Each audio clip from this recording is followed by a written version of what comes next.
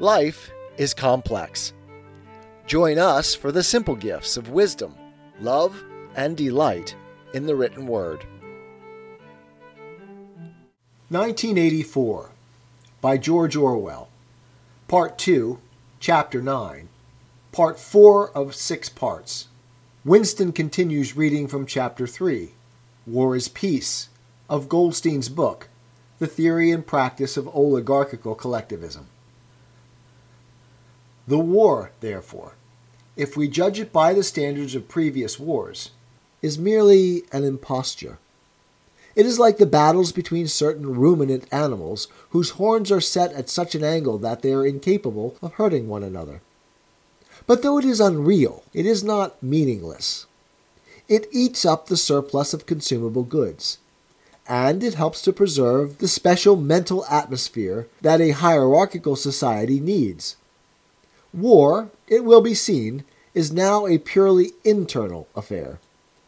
In the past, the ruling groups of all countries, although they might recognize their common interest and therefore limit the destructiveness of war, did fight against one another, and the victor always plundered the vanquished.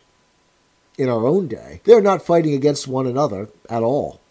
The war is waged by each ruling group against its own subjects, and the object of the war is not to make or prevent conquests of territory, but to keep the structure of society intact.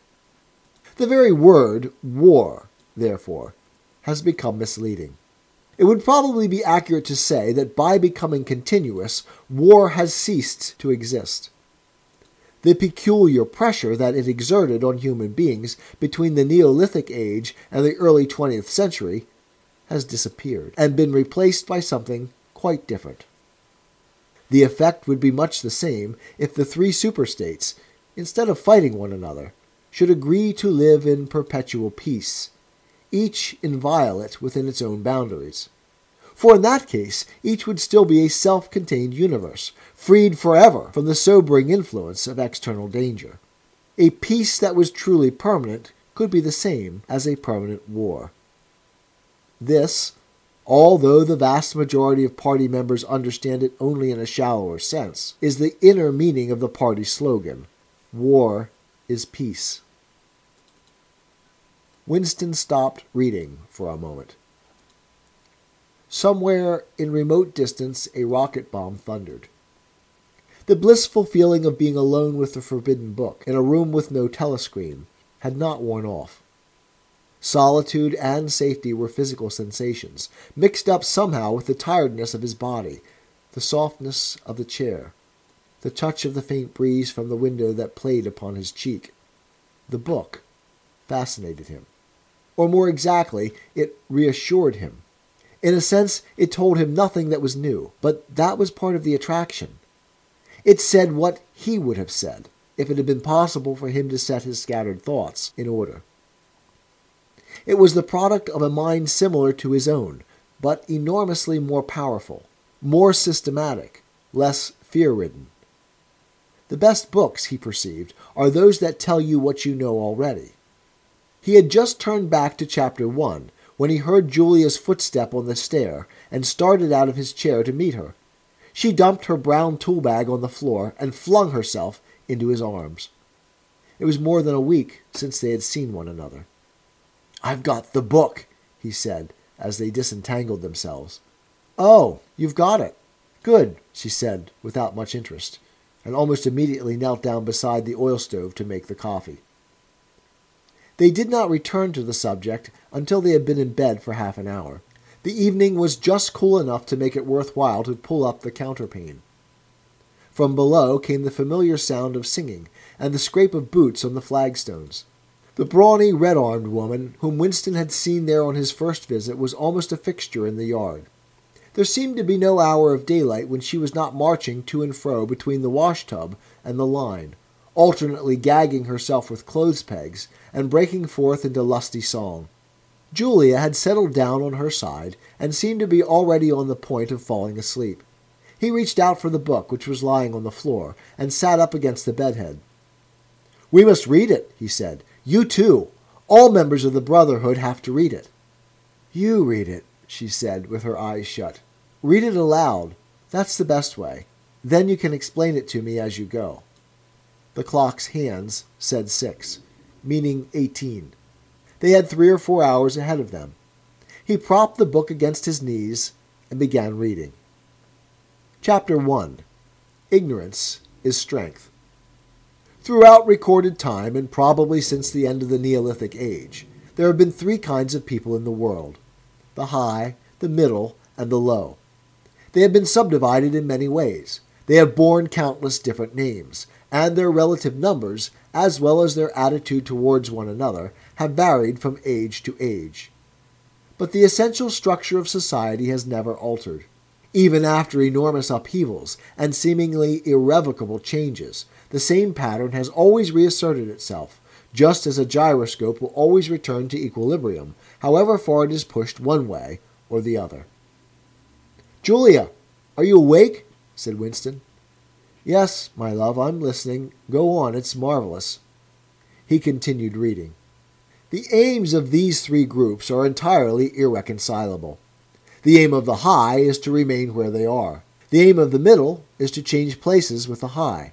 The aim of the low, when they have an aim, for it is an abiding characteristic of the low that they are too much crushed by drudgery to be more than intermittently conscious of anything outside their daily lives, is to abolish all distinctions and create a society in which all men shall be equal. Thus, throughout history, a struggle which is the same in its main outlines recurs over and over again. For long periods, the high seem to be securely in power. But sooner or later there always comes a moment when they lose either their belief in themselves or their capacity to govern efficiently, or both. They are then overtaken by the middle, who enlist the low on their side, by pretending to them that they are fighting for liberty and justice. As soon as they have reached their objective, the middle thrust the low back into their old position of servitude, and themselves become the high. Presently the new middle group splits off from one of the other groups, or from both of them, and the struggle begins over again. Of the 3 groups, only the low are never even temporarily successful in achieving their aims. It would be an exaggeration to say that throughout history there has been no progress of a material kind. Even today, in a period of decline, the average human being is physically better off than he was a few centuries ago. But no advance in wealth, no softening of manners, no reform or revolution has ever brought human equality a millimeter nearer.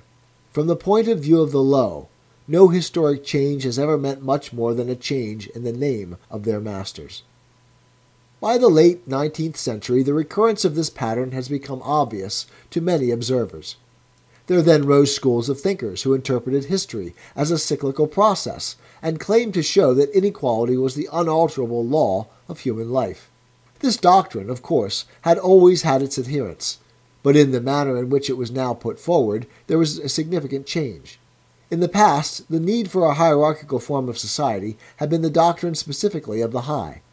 It had been preached by kings and aristocrats, and by the priests, lawyers, and the like who were parasitical upon them, and it had generally been softened by promises of compensation in an imaginary world beyond the grave. The middle, so long as it was struggling for power, had always made use of such terms as freedom, justice, and fraternity. Now, however, the concept of human brotherhood began to be assailed by people who were not yet in positions of command, but merely hoped to be so before long. In the past, the middle had made revolutions under the banner of equality, and then had established a fresh tyranny as soon as the old one was overthrown. The new middle groups, in effect, proclaimed their tyranny beforehand. Socialism, a theory which appeared in the early 19th century, and was the last link in a chain of thought stretching back to the slave rebellions of antiquity, was still deeply infected by the utopianism of past ages. But in each variant of socialism that appeared from about 1900 onwards, the aim of establishing liberty and equality was more and more openly abandoned. The new movements which appeared in the middle years of the century, Ingsoc in Oceania, Neo-Bolshevism in Eurasia, death worship, as it is commonly called, in East Asia, had the conscious aim of perpetuating unfreedom and inequality. These new movements, of course, grew out of the old ones, and tended to keep their names and pay lip service to their ideology. But the purpose of all of them was to arrest progress and freeze history at a chosen moment. The familiar pendulum swing was to happen once more and then stop. As usual, the high were to be turned out by the middle, who would then become the high.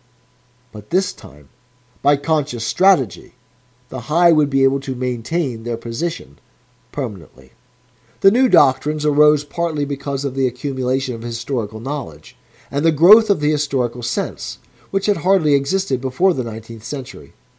The cyclical movement of history was now intelligible, or appeared to be so, and if it was intelligible, then it was alterable.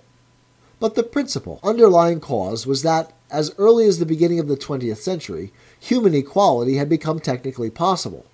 It was still true that men were not equal in their native talents, and that functions had to be specialized in ways that favored some individuals against others. But there was no longer any real need for class distinctions or for large differences of wealth. In earlier ages, class distinctions had not only been inevitable but desirable. Inequality was the price of civilization. With the development of machine production, however, the case was altered. Even if it was still necessary for human beings to do different kinds of work, it was no longer necessary for them to live at different social or economic levels. Therefore, from the point of view of the new groups who were on the point of seizing power, human equality was no longer an ideal to be striven after, but a danger to be averted.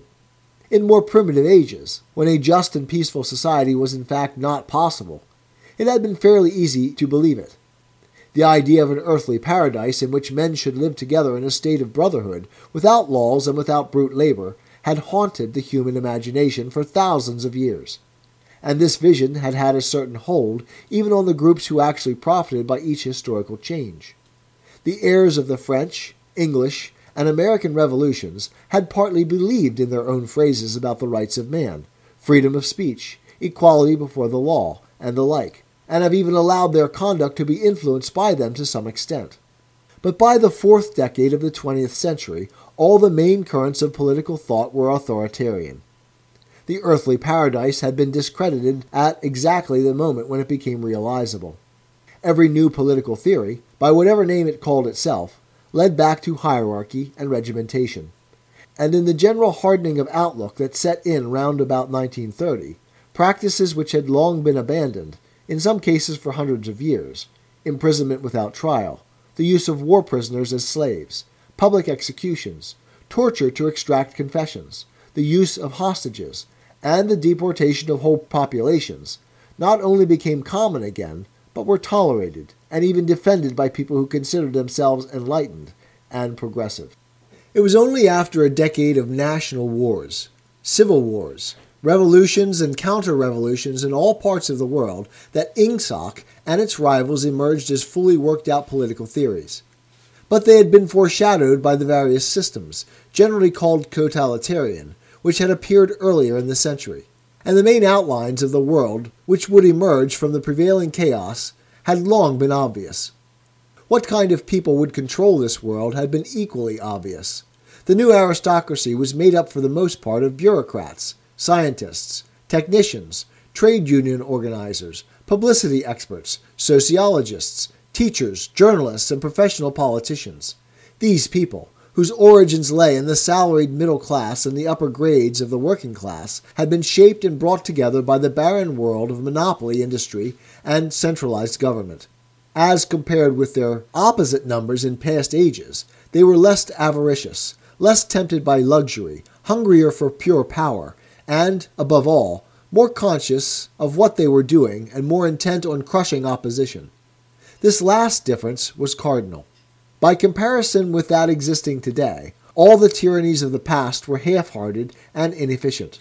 The ruling groups were always infected to some extent by liberal ideas, and were content to leave loose ends everywhere, to regard only the overt act, and be uninterested in what their subjects were thinking. Even the Catholic Church of the Middle Ages was tolerant by modern standards. Part of the reason for this was that in the past no government had the power to keep its citizens under constant surveillance. The invention of print, however, made it easier to manipulate public opinion, and the film and the radio carried the process further. With the development of television and the technical advance which made it possible to receive and transmit simultaneously on the same instrument, private life came to an end. Every citizen, or at least every citizen important enough to be worth watching, could be kept for 24 hours a day under the eyes of the police and in the sound of official propaganda, with all other channels of communication closed. The possibility of enforcing not only complete obedience to the will of the state, but complete uniformity of opinion on all subjects now existed for the first time. 'Tis the gift to be simple. 'Tis the gift to be free. 'Tis the gift to come down where we ought to be. And when we find ourselves in the place just right, 'twill be in the valley of love and delight. When true simplicity is gained, to bow and to bend, we will not be ashamed. To turn will be our delight, till by turning, we come round right.